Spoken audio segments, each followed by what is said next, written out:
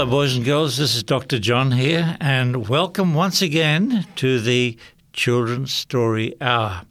And Auntie Sue is here with us. Hello, Auntie Sue. Hello, Dr. John.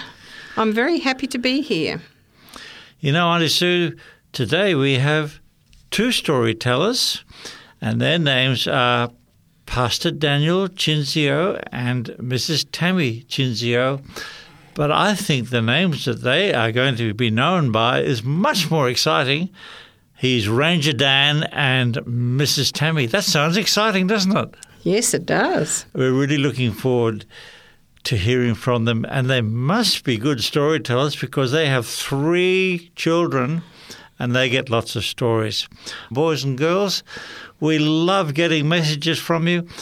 Auntie Sue, can you give us some details of how to contact us? Yes, you can write to us at Children's Story Hour, 3ABN Australia Radio, P.O. Box 752, Morisset 2264, New South Wales, Australia, or email at radio@3abnaustralia.org.au. You can also check us out at the radio page on the 3ABN Australia website. The web address is www.3abnaustralia.org.au. I think it would be nice, Auntie Sue, if we had a little prayer before we started. Would you like to pray? Yes. Dear Father, thank you for the children who are listening today. Please draw close to them as they listen to these stories and warm their hearts. Please keep them safe until we meet again. In Jesus' name, Amen. Thank you, Auntie Sue. You know, boys and girls, when you write to us, you might like to tell us why you like the stories or which story you like the best, and you might even have some suggestions or stories. And if you're not very good at writing, just send us a picture that you have drawn and have your name on it. We would be so thrilled to read your name out, and so the other boys and girls could know that you have been listening to our stories. So, boys and girls, let's wait now for another story from the Children's Story Hour.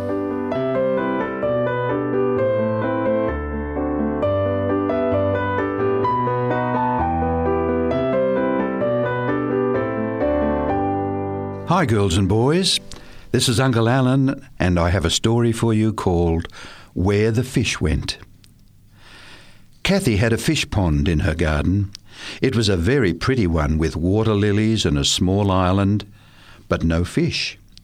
One day her dad brought home 6 goldfish.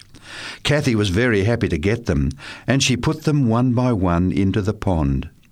Eagerly she watched them swim away as fast as they could in all directions.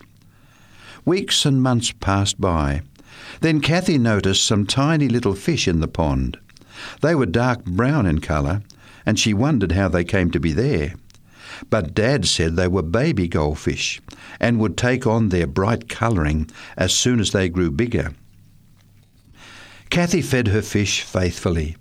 After a while, she had lots of lovely goldfish in her pond. There were so many that she decided to take some out and put them in a fish tank in her bedroom.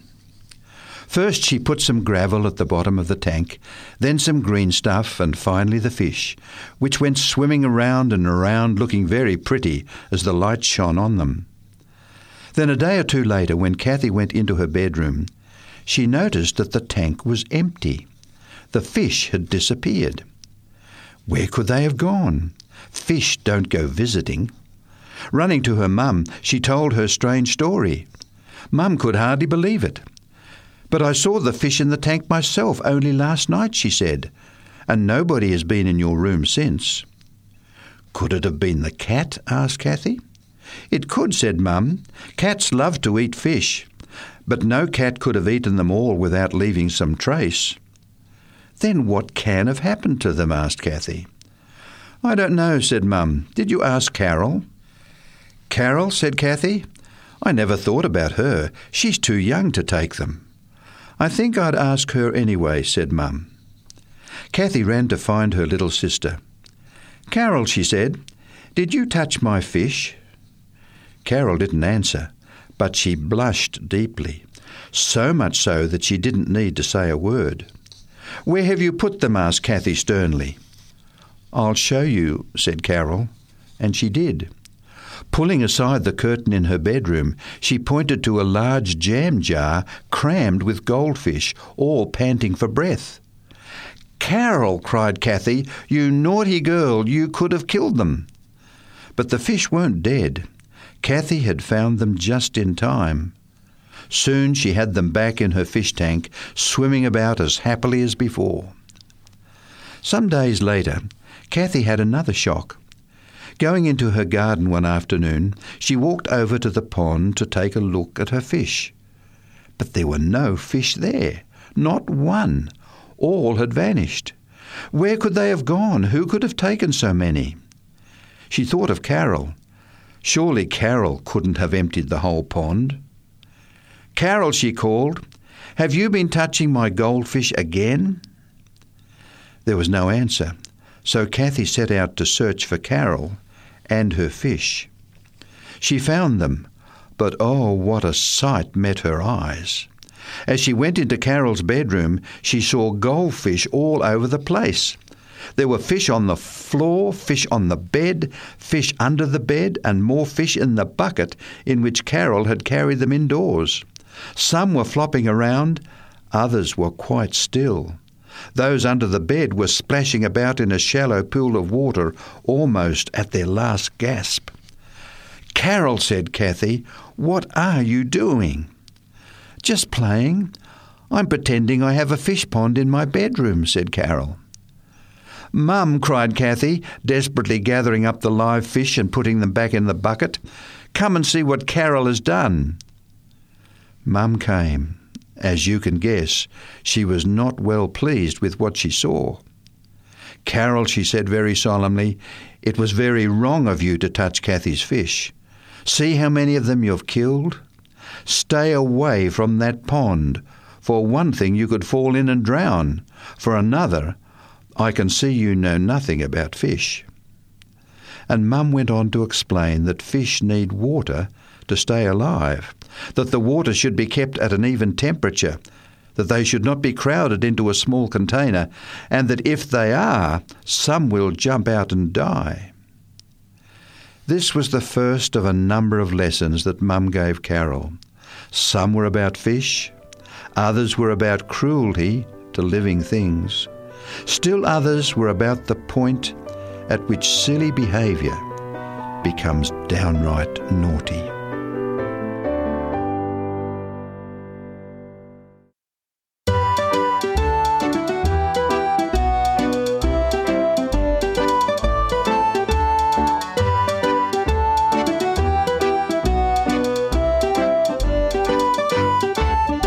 Hello, boys and girls. It's Auntie Cecily back again. I hope you're comfortable and you're ready to listen to the next chapter in our story from Libby and his bush friends. Chapter 6. Breakfast's Ready. It always seemed like breakfast time at our place. There was breakfast for Barry and me in the morning, and there was breakfast in the evening for all the nocturnal animals. God made the bush animals with healthy appetites for bush food, which is best for them. But somehow we always seemed to have treats that the bush animals wanted. Most of our friendships with the birds and animals were established through food. Over time, the native animals and birds grew to trust us and didn't move away when we quietly approached them. Because Libby was still a joey, he needed the company of his mother. I carried him around with me quite often while I was at home. He fitted nicely inside my dressing gown. I wore a belt to prevent him from falling through to the ground. Other times I carried him under my jumper, which was tucked in at the waist. He liked that. Not only was he warm, but he also had free rides. He seemed to like his rides, just as children like piggyback rides. But there was always the issue of food. Once I was enjoying a bowl of fruit salad and whipped cream for breakfast while Libby slept inside my dressing gown. As he dozed, his nose began to twitch. Needless to say, he did not stay asleep for very long. The next thing I knew, he was pushing his head out through the buttons of my dressing gown. "Oh no, Libby, that's my breakfast," I cried as he grabbed the edge of the bowl and began to help himself to the cream-coated fruit. "Barry, help me! Libby is eating my breakfast." Instead of rescuing me, Barry ran and fetched the camera. "That photo just cost me my breakfast," I sighed. I appreciate the photo now. It brings back fond memories of the times we had with him when he was young. Of all the fruits Libby enjoyed, pawpaw remained his favourite. It was Barry's favourite fruit too. Barry was an expert at selecting ripe, full-flavoured pawpaws at the supermarket. On one occasion, he bought one and placed it in a wooden bowl on top of the refrigerator out of harm's way, or so he thought. Savouring its aroma and pressing the flesh gently, he said, "This pawpaw is ready to eat. I'm going to really enjoy this for breakfast in the morning." Barry arrived in the kitchen the next morning with great enthusiasm for breakfast. "And now for some delicious pawpaw," he said, stretching up to retrieve his treat from the top of the refrigerator. "What's this?" he exclaimed in dismay as the perfect orange-yellow fruit collapsed between his fingers. "Libby's stolen my pawpaw!" No doubt the aroma of the ripe pawpaw wafted up to the rafters above where Libby was supposedly resting the night before. He obviously managed to drop onto the top of the refrigerator while we were in another part of the house. He had a feast.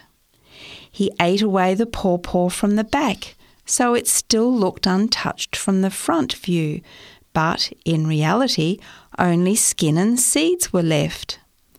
The pawpaw was perched in the bowl like a shop facade, all window dressing and nothing behind. Not surprisingly, Libby didn't bother to turn up for our breakfast that morning. He was probably curled up somewhere sleeping off a bulging tummy.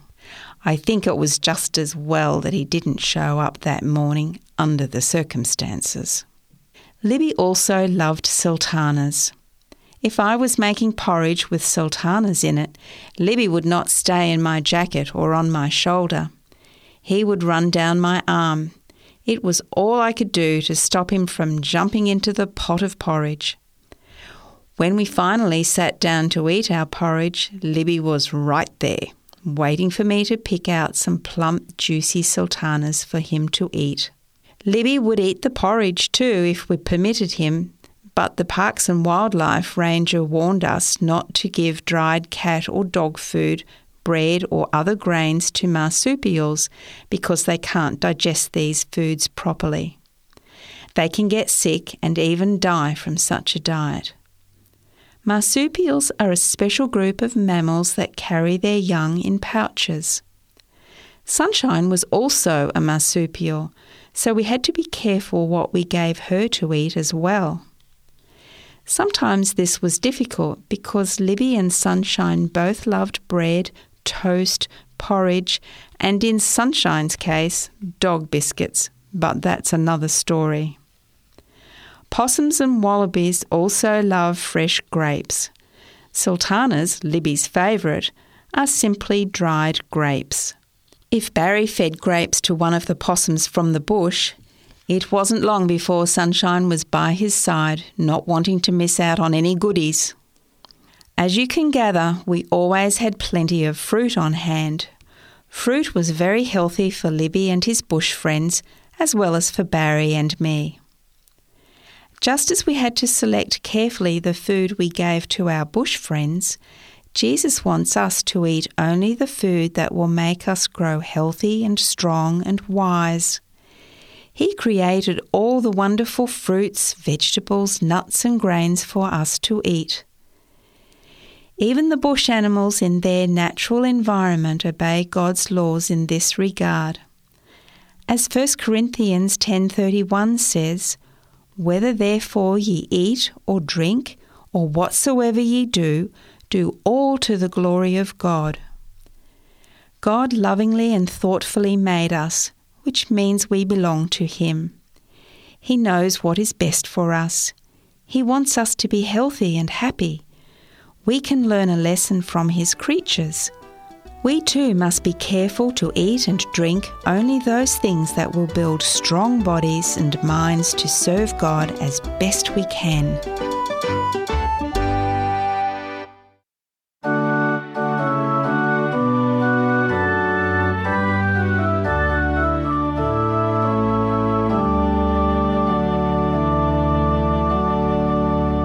Boys and girls, it's story time, and this is Uncle Gordon to bring you another story from the South Pacific Islands.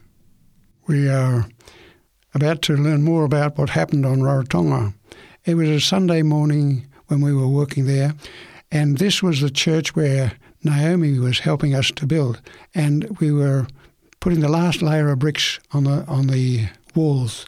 It was to be a concrete brick building with an iron roof, and we'd worked hard for many months, and now we're on the last layer. But the thing that worried me was this man that walked up and down the street in front of the church, and he was just making a nuisance of himself. It was quite evident he was one of those bush beer men. He walked up and down there and sang out stupid things and made a nuisance of himself, and we wished he'd go away. We wished that he'd find somewhere else to go. But he didn't, and he was there all morning. And it was quite evident he was very much under the weather of his alcohol, and he was a heavy smoker. He did nothing else but smoke all morning. And then, round about noon, the ladies started to arrive. They were bringing baskets of beautiful food that we were to have for our lunch. And we were getting hungry too, because we've been working hard since early morning. And as we got down off the scaffolding and went across to where the ladies were setting up table, we were washing our hands and making ourselves ready. And I was keeping my eye on the road and seeing if this drunkard out there was thinking of coming in. Sure enough, this fella started walking in towards the church. I thought, oh no, he's not coming in here. Surely not. Now, Pastor Martin Moore was my assistant, and he saw him coming, and I said, you go and tell him he's not welcome here. And Pastor Martin Moore went across there, and after a while I saw him walking back towards me with this man. Oh, I thought, he's not bringing him in here, is he? Surely not. And he came right up to me and he said, Pastor, this is Toru. He wants to talk with you. And I said, oh yes, what's he want? I don't know, he just wants to talk with you. And so I didn't want him anywhere near the tables where the food was. As I looked at him, his hair was all matted and it stank something terrible. His teeth were all brown from the tobacco he smoked. His fingers were the same. And I felt terribly sorry for him, but I didn't want him anywhere near the places. So I said, all right, Toru, come over here. And I took him over to where the cement shed was. Not the nicest place, a lot of dust there, but I said, it's far enough away from the tables anyway. So I took him inside the shed there and I said, Toru, what's the problem? Because he told me his name was Toru. Toru means two. Toru, Tasu, Toru, 1, 2. And so, oh, so you're number 2, you've got a brother? Yes, he said, I've got a brother. And I said, you're number 2 in the family? Yes. But he said, I'm a no good man. I said, oh, that's not hard to see. What's your problem? Oh, he said, I'm no good. I do terrible things. I get drunk every weekend. I make bush beer. The police often put me in jail because I make bush beer. I just am no good. I have trouble with my family. I beat up my children. And he said, I just need to do something about it. And I said, well, I don't know how else I can help you, but I said, I know the Lord can help you. Would you like me to pray for you? Oh, yes, he said, please, pray for me, help me. I need help. I can't do it myself. I've tried. So we knelt down. It's not easy to kneel down in a shed that's covered with dust of cement, but he knelt down there and I began to pray, and I prayed earnestly for him. I felt sorry for him now. I could see that he was sincere, wanting to change, but he had no way of changing it in his own power. He needed help from above, and so I earnestly prayed the Lord would give him power and strength. And as we knelt there and I finished my prayer, I opened my eyes, and Toru was there with his face down towards the floor amongst the cement dust, and his hands over his face, and he was crying. And then he started to pray, and I think it must have been the first prayer he ever uttered. He said, God, I'm a no good man. I don't know how to help myself. Will you put your hand down and lift me up, make me a good man? And then he began to rub his eyes and try and straighten his face up, and he stood up, still crying. And I could see that what he had prayed was an earnest prayer. And then I said, well, Toru, you better come and have some food with us. Oh, no. He said, no, I'm not. He said, I'm going to go home and tell my parents, my family. And so he headed off, and we had there, and I didn't think much more of him until what I'd said to him before he left. I said, I'm coming round to your place. I can't come tomorrow, Monday, but on Tuesday night I'm coming to your house, and I'm going to have some Bible studies with you and help you to overcome these habits that you've got. Well, we got through to Tuesday, and I got dressed up and ready to go in and meet up with Toru, and I said I'm going to have Bible studies with him, so I took my Bible. And as I got to his home, he came out to meet me, and he was so clean, and his teeth were still brown, and his fingers were still brown from the smoke, and his hair was now clean and brushed and washed. He had clean clothes on. He looked different. It's quite evident, though, from his eyes that he was still suffering a bit of effects of alcoholism. And then, to my surprise, I met his family. I didn't realise that this was Naomi's dad. He was the man that had beat his daughter up for giving his money to the church when he was wanting tobacco. And so I had a beautiful Bible study with him. And I said, Toru, have you had any smoke since we met on Sunday? No, he said, I've not smoked. He said, have you had any drink? No, he said, no, I had no drink. Oh, you tell me you've not had any smokes and no drinks since Sunday? Here it is Tuesday. No, sir, I've not had any. I've been tempted, but I just told the Lord I didn't want to smoke again. I didn't want to drink again. I said, that's wonderful, Toru. You keep that up. And so the next Sunday, while I was going to go down to work at the church, the new church we were building, I went round to his place and knocked on the door, and his wife came out. I said, is Toru here? I couldn't see him anywhere about. I thought, I hope he's not gone up the bush again, making bush beer, drinking with his mates. But I saw Naomi there. I thought, this is amazing. This is your dad. And I said, where is he? Oh, he's outside. What's he doing out there? Oh, he's talking to the bush beer men. Oh, I said, no, please.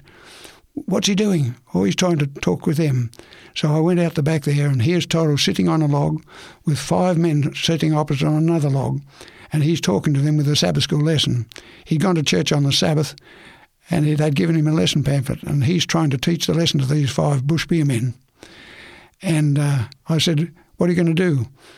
Oh, he said, I want them all to come up and help you on the church today. And they were not shaking their heads and saying, no, we're not coming, we're going back into the bush to have some drink.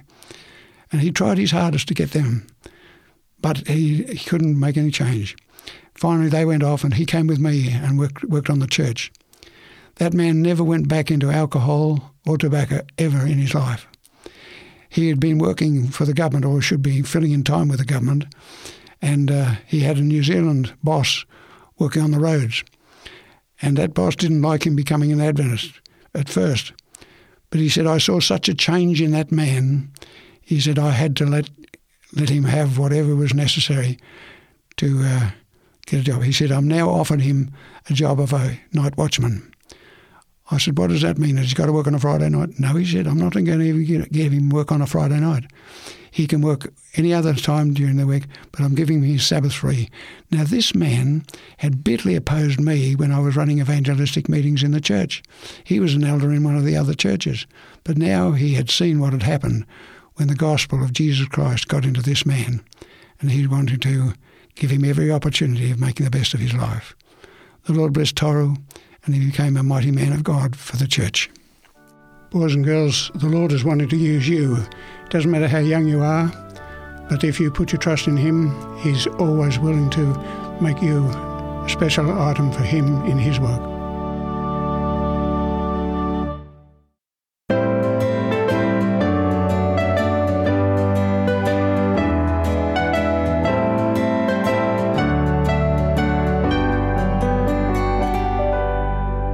Hi boys and girls, Sophie Lee here to read you another portion of the book Ellen, the Girl with Two Angels, written by Mabel R. Miller. Suddenly Ellen awoke. She was full of joy. Jesus had smiled his beautiful smile upon her. Her fear was gone. In her happiness she knew Jesus understood her desire to please him. She also knew she could trust him to save her. She fell asleep thinking of the beautiful Jesus, his tender smile and kind eyes. The Adventist people felt so excited about Jesus' coming that they gave most of the money they had to print papers. People could then preach and give away the papers to share the great news everywhere. Ellen, now 15, was eager to help spread the good news of Jesus' soon return. But she couldn't because she wasn't strong enough. In fact, at this time, she wasn't able to get out of bed. There must be some way we can help, she told her sisters, Sarah and Elizabeth. What can we do? The girls prayed earnestly to be able to help. Jesus put a thought into their minds. We'll give every cent we can earn to help tell people that Jesus is coming back, they decided. We don't need candy or toys. We won't even buy new clothes because we won't need them after Jesus comes. Ellen asked Papa if they could help make hats to earn money and to help pay for the printing of the papers. I'll give you a quarter for every hat crown you weave, he answered. A crown of a hat is the part that fits on your head. So every day, Sarah and Elizabeth came right home from school and hurried through their chores, then helped Ellen weave straw hats. The Harmon children had gone out into the fields after the wheat had been harvested. There they gathered the long stems of wheat and straw that had been dropped on the ground. At home they sorted the stems according to size and length so Ellen could use them. Now Ellen's sisters soaked straws in the water overnight. The next morning they ironed them flat so Ellen could weave them into crowns for their father's straw hats. Sitting in her bed, Ellen could make one crown each day. She was happy to give that 25 cents every day to help more people learn that Jesus would soon be coming. Chapter 5. Sad and Disappointed.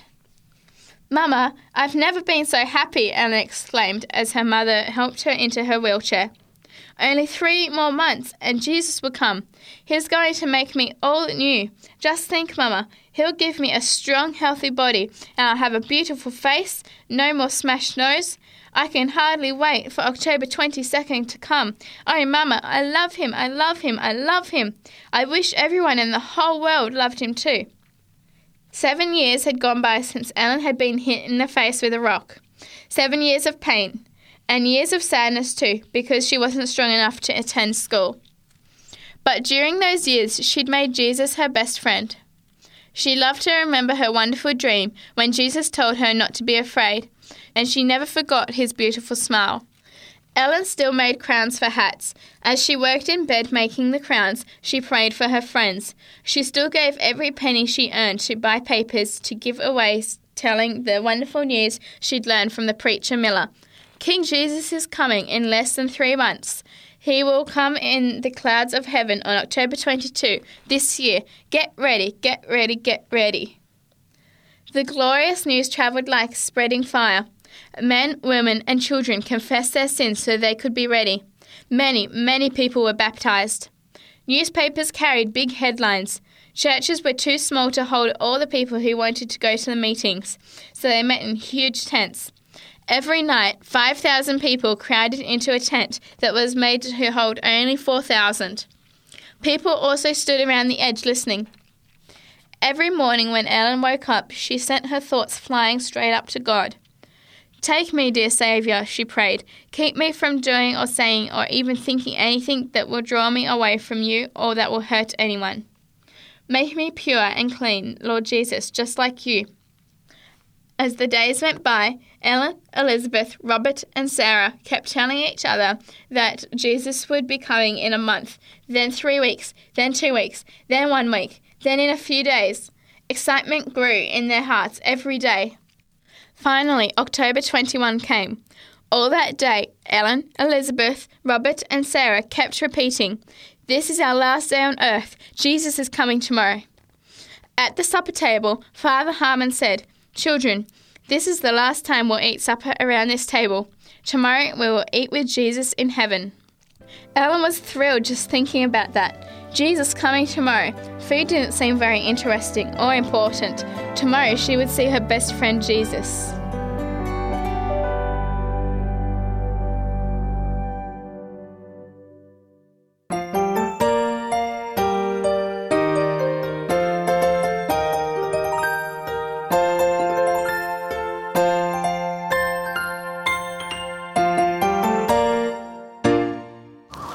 Ranger Dan, up there on the hill, penguins!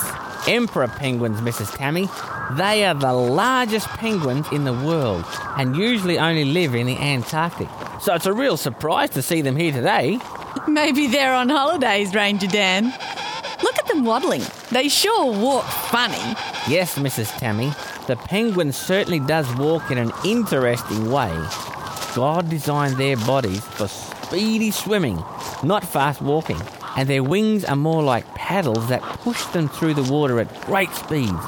And they're definitely not used for flying. Ranger Dan, penguins walk so straight up and down, it's almost like they're soldiers marching. Well, in a way they are, Mrs. Tammy. But they're not marching for their country. They're marching to honour the greatest king of all.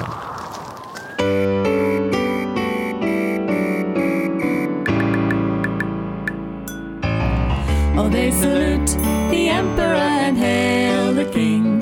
Bow to His Majesty, His praises they sing. And the penguins march so straight and tall to honour the greatest King of all. Yes, we salute the Emperor and hail the King. Bow to His Majesty, His praises we sing. And like the penguins we march tall to honour the greatest King of all. They sure are special, Ranger Dan. I don't think I'll ever forget seeing the Emperor penguins marching, and it will always remind me to honour my great King Jesus. Me too, Mrs. Tammy. Oh, careful now, Mrs. Tammy. We're heading into polar bear territory. Stay close behind me and keep your wits about you. The polar bear is the biggest, most powerful and most dangerous animal in the Arctic. Are you sure it's safe, Ranger Dan? I've been out here to see my mates the polar bears a few times, Mrs. Tammy, and we'll be safe if we keep our distance from the big ones. See that mound over there, Mrs. Tammy? That's a polar bear cave. Oh, look, the mother bear's leaving. She must be heading out to get some food. If we're quick, we just might be able to see one of her cubs. Oh, this is so exciting, Ranger Dan. Are you really sure it's safe? Yep. Come on, Mrs. Tammy. Now's our chance. The mother will be gone for a little while out fishing, so we'll be able to safely give the bear cub a cuddle. Okay. If you say so.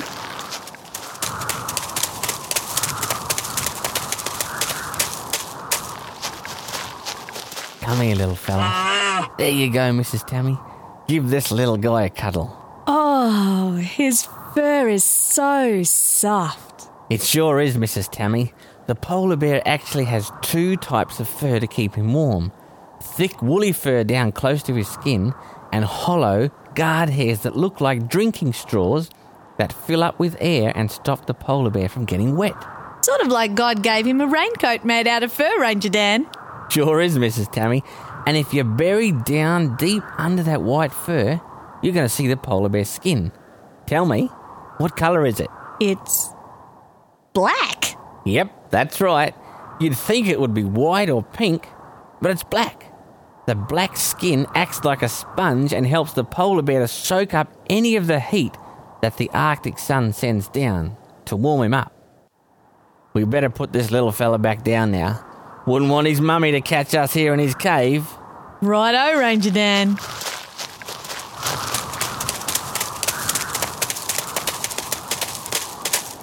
Oh, you know, you can really tell when you look at a polar bear, well, any animal really, Ranger Dan, that it was made by a perfect designer. our God. Yes, Mrs. Tammy. When we learn about any of the creatures that God has made, it becomes pretty clear that they didn't just happen by chance, from a great big bang, but were designed and made by our Creator God. From where came the polar bear? From what did we get what we got? Oh, who designed this earth we're in? And when, just when did it all begin? People want to know from where and from what did we get all the things we know we got? Oh, it's just a mistake from long ago. A great big bang. I don't think so. From where came the polar bear? From what did we get what we got? Oh, who designed this earth we're in? And when, just when did it all begin? The Bible tells us all the truth.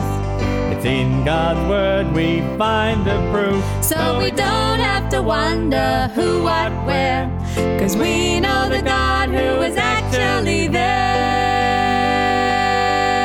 We know from where came the polar bear, and from what that we got what we got. We know who designed this earth we're in, and when, just when it did all begin.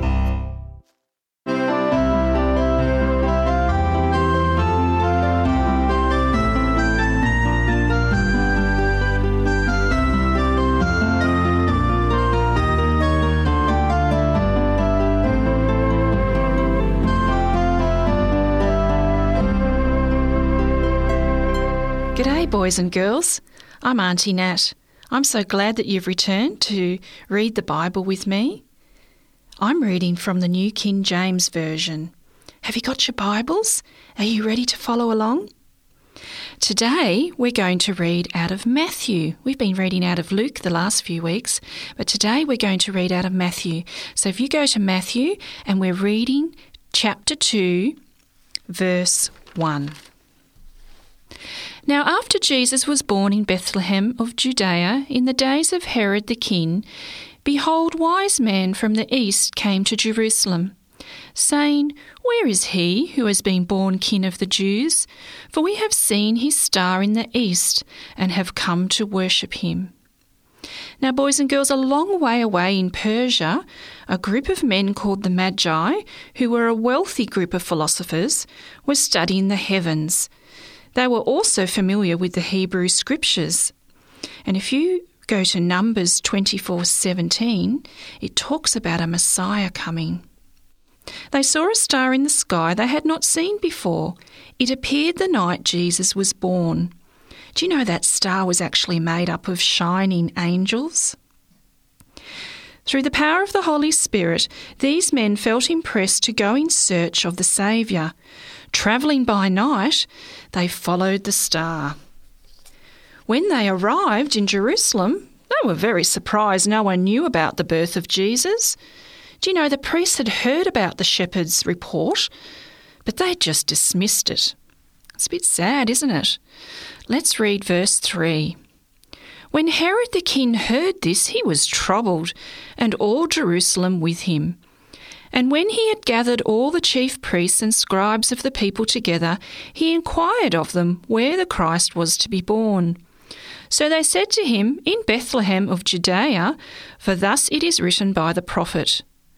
But you, Bethlehem, in the land of Judah, are not the least among the rulers of Judah, for out of you shall come a ruler who will shepherd my people Israel. Then Herod, when he had secretly called the wise men, determined from them what time the star appeared. And he sent them to Bethlehem and said, Go search carefully for the young child, and when you have found him, bring back word to me that I may come and worship him also. Now, boys and girls, it tells us Herod was very troubled when he heard of the Magi's visit. Herod was a very mean and nasty king. He had already killed many of his family members who had threatened his throne. and he is now feeling very threatened again that somewhere there is a baby destined to be king. Let's continue reading in verse 9. When they heard the king, they departed, and behold, the star which they had seen in the east went before them, till it came and stood over where the young child was. When they saw the star, they rejoiced with exceedingly great joy. And when they had come into the house, they saw the young child with Mary, his mother, and fell down and worshipped him. And when they had opened their treasures, they presented gifts to him, gold, frankincense, and myrrh. Now, boys and girls, the wise men continued following that star to Bethlehem, which I said last time is about an 8-kilometre trip. By this time, Mary and Joseph and baby Jesus were in a house in Bethlehem, and this is where the wise men came and worshipped Jesus. They gave them beautiful and costly gifts. This God orchestrated so Joseph and Mary had some means of survival to live on when they escaped to Egypt later on. God is so good the way He does things to look after us. Let's continue with verse 12. Then being divinely warned in a dream that they should not return to Herod, they departed for their own country another way. Now, boys and girls, this is talking about the wise men. God gave them a dream and told them not to go back to Jerusalem and tell Herod what they'd seen, but to return home a different way. God used very poor people, who were the shepherds, and very rich people, who were the wise men, to pay homage to Christ, the Son of God. This was done to show that Jesus came to save both rich and poor. No one was left out. This was done so both classes could connect with Christ. Do you know, boys and girls, Jesus came for everyone. He even came for you.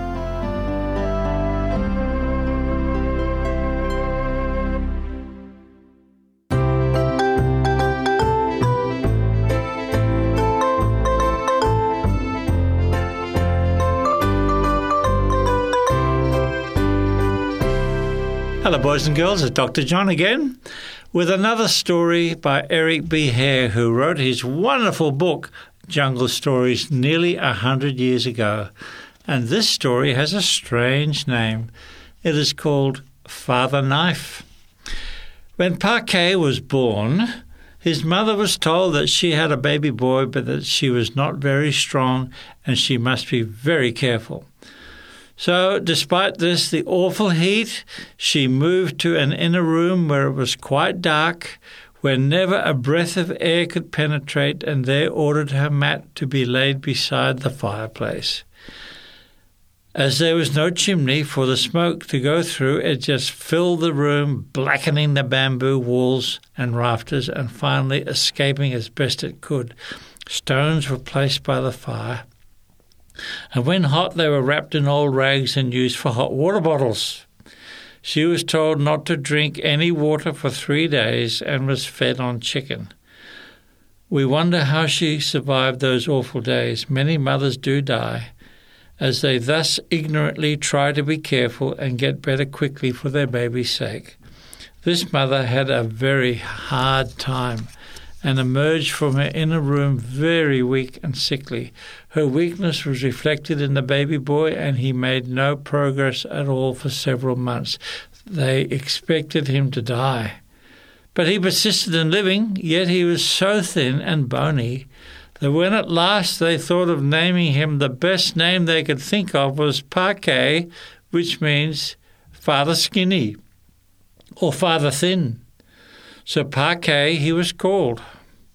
The last part of his name is also what we call the big knives for cutting bushes and working bamboo, so that we have become used to calling him Father Knife. The poor little chap had a real struggle just to live. He seemed to catch every sickness that went around. They blamed the spirits. They made offerings. They tied charms around his neck, in his ears, around his legs, and everywhere, but he was just as thin as ever. When he was 2 years old, his baby brother was born, and the year after that, his father died. Then his struggle for life became harder and harder. Some thought that it might be the fry smell that was causing all the trouble. That is, the smell of anything frying or burning, supposed to produce all kinds of diseases, from boils up to cancers. So they built a little shed, like a chicken house on stilts, away from the house where he could not smell the fry smell. And they eliminated all the fats and oils from his diet, but he got no better, and this impoverished diet stunted his growth to quite an extent. And so the years rolled by. His little brother caught up with him and then grew bigger and bigger, till all took parquet for the youngest. By the time he was 12 years old, he was still a poor little fella, the biggest part of him being his stomach because it had worms, and a spleen enlarged from so much malaria and other bad diseases. The missionary, living some 4 miles away, often visited the village. He had pictures and blew a cornet, which is a type of trumpet, and had medicine with him, but he does not remember having met parquet in those days. But no doubt the little fellow enjoyed the missionary's visits and liked listening to the music and looking at the pictures, as well as did the other dirty, naked little boys that always crowded around the white man to examine his clothes, his hat, his leg skins, and to receive a pat on the head or a smile or a kind word from the Tara. Thus, little by little, the missionary won the confidence of the village folk, and they eagerly sought his advice and assistance in cases of trouble and sickness.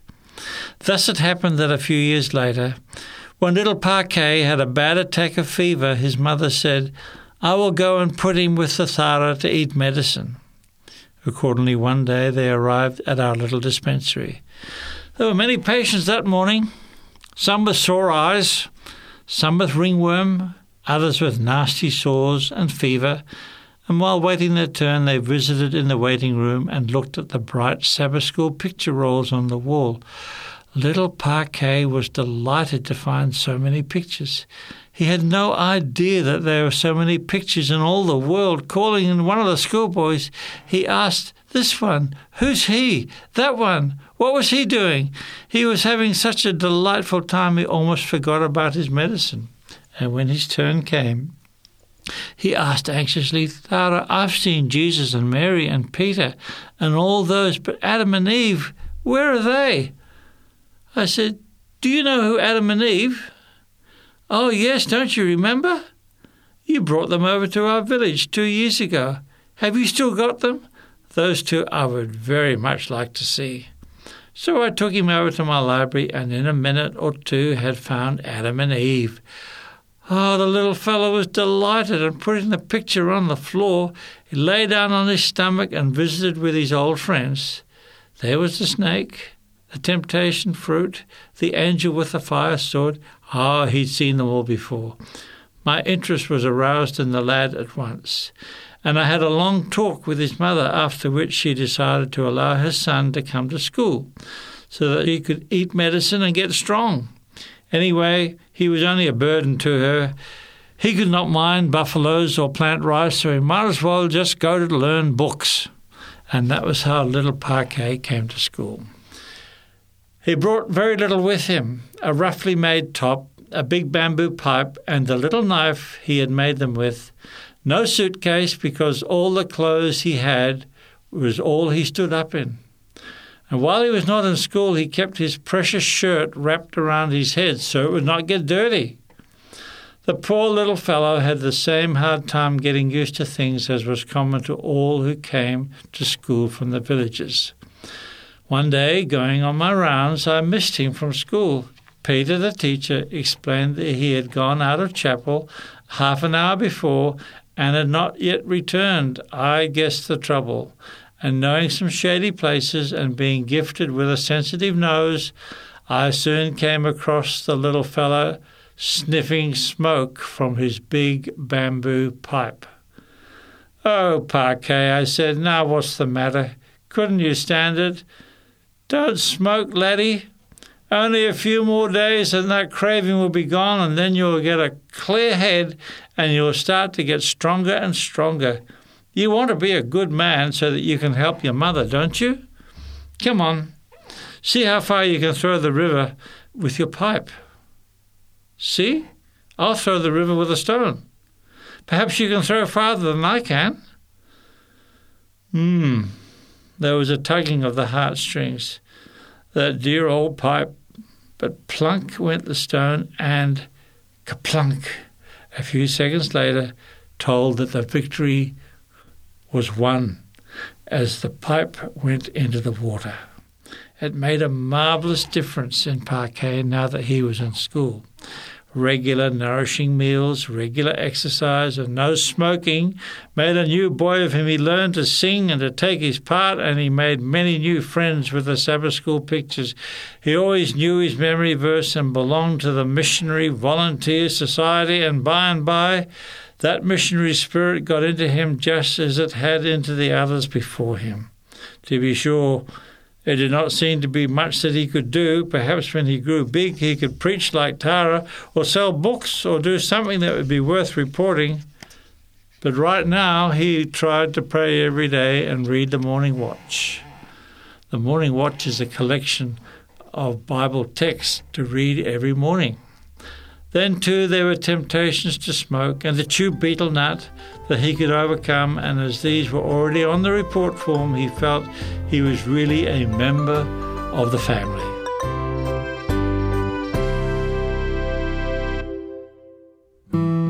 Special thanks go to Pacific Press for giving 3ABN Australia Radio permission to read on air a selection from Jungle Stories, written by Eric B. Hare, and Ellen, the Girl with Two Angels, written by Mabel R. Miller.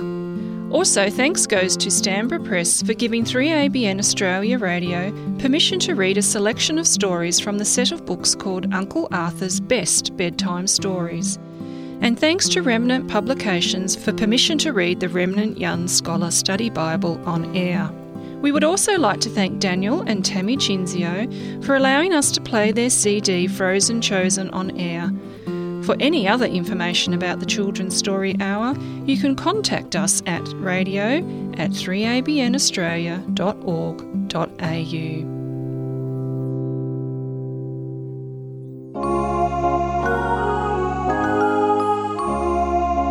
Jesus is always there when I need him. Just when I need him, Jesus is near.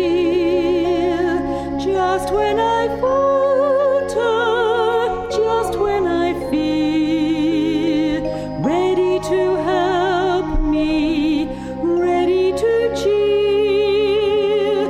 Just when I need him most. Just when I need him most. Just when I need him most. Jesus is near to comfort and cheer. Just when I need him most.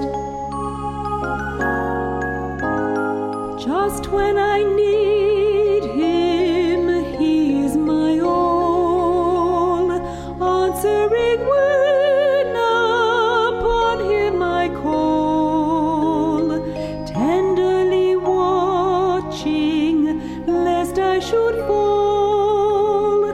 Just when I need him most. Just when I need him most. Just when I need him most. Jesus is near to comfort and cheer. Just when I need him most.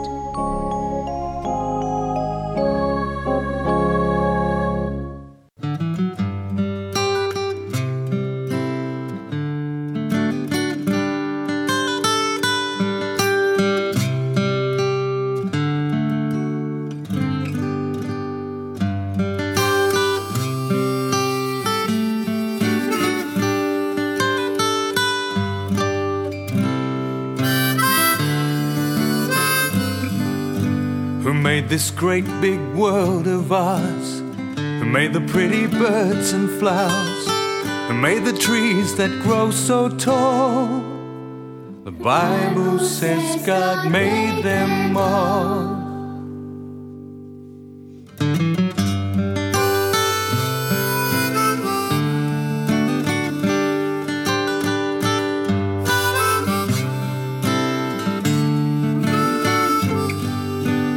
made the days? Who made the night?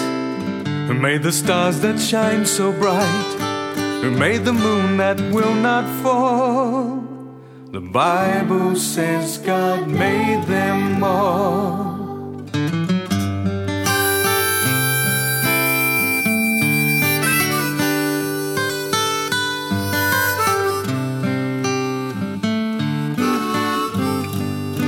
Who made the hills?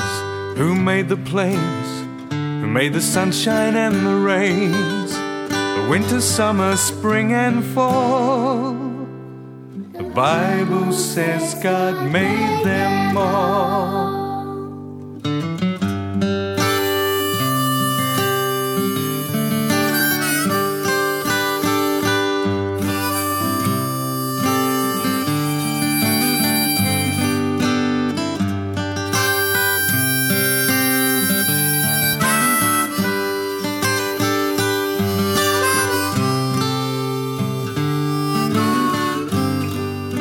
Who made the days? Who made the night? Who made the stars that shine so bright? Who made the moon that will not fall? The Bible says God made them all.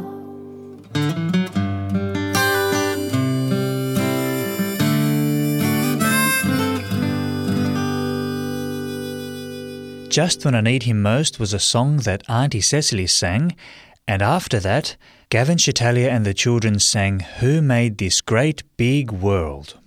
Well, boys and girls, we have come to the end of another Children's Story Hour. We thank you for joining us, and we hope that you have enjoyed the program. On behalf of Auntie Sue, I would like to say goodbye, God bless you, and we'll see you again next week for another episode of the Children's Story Hour.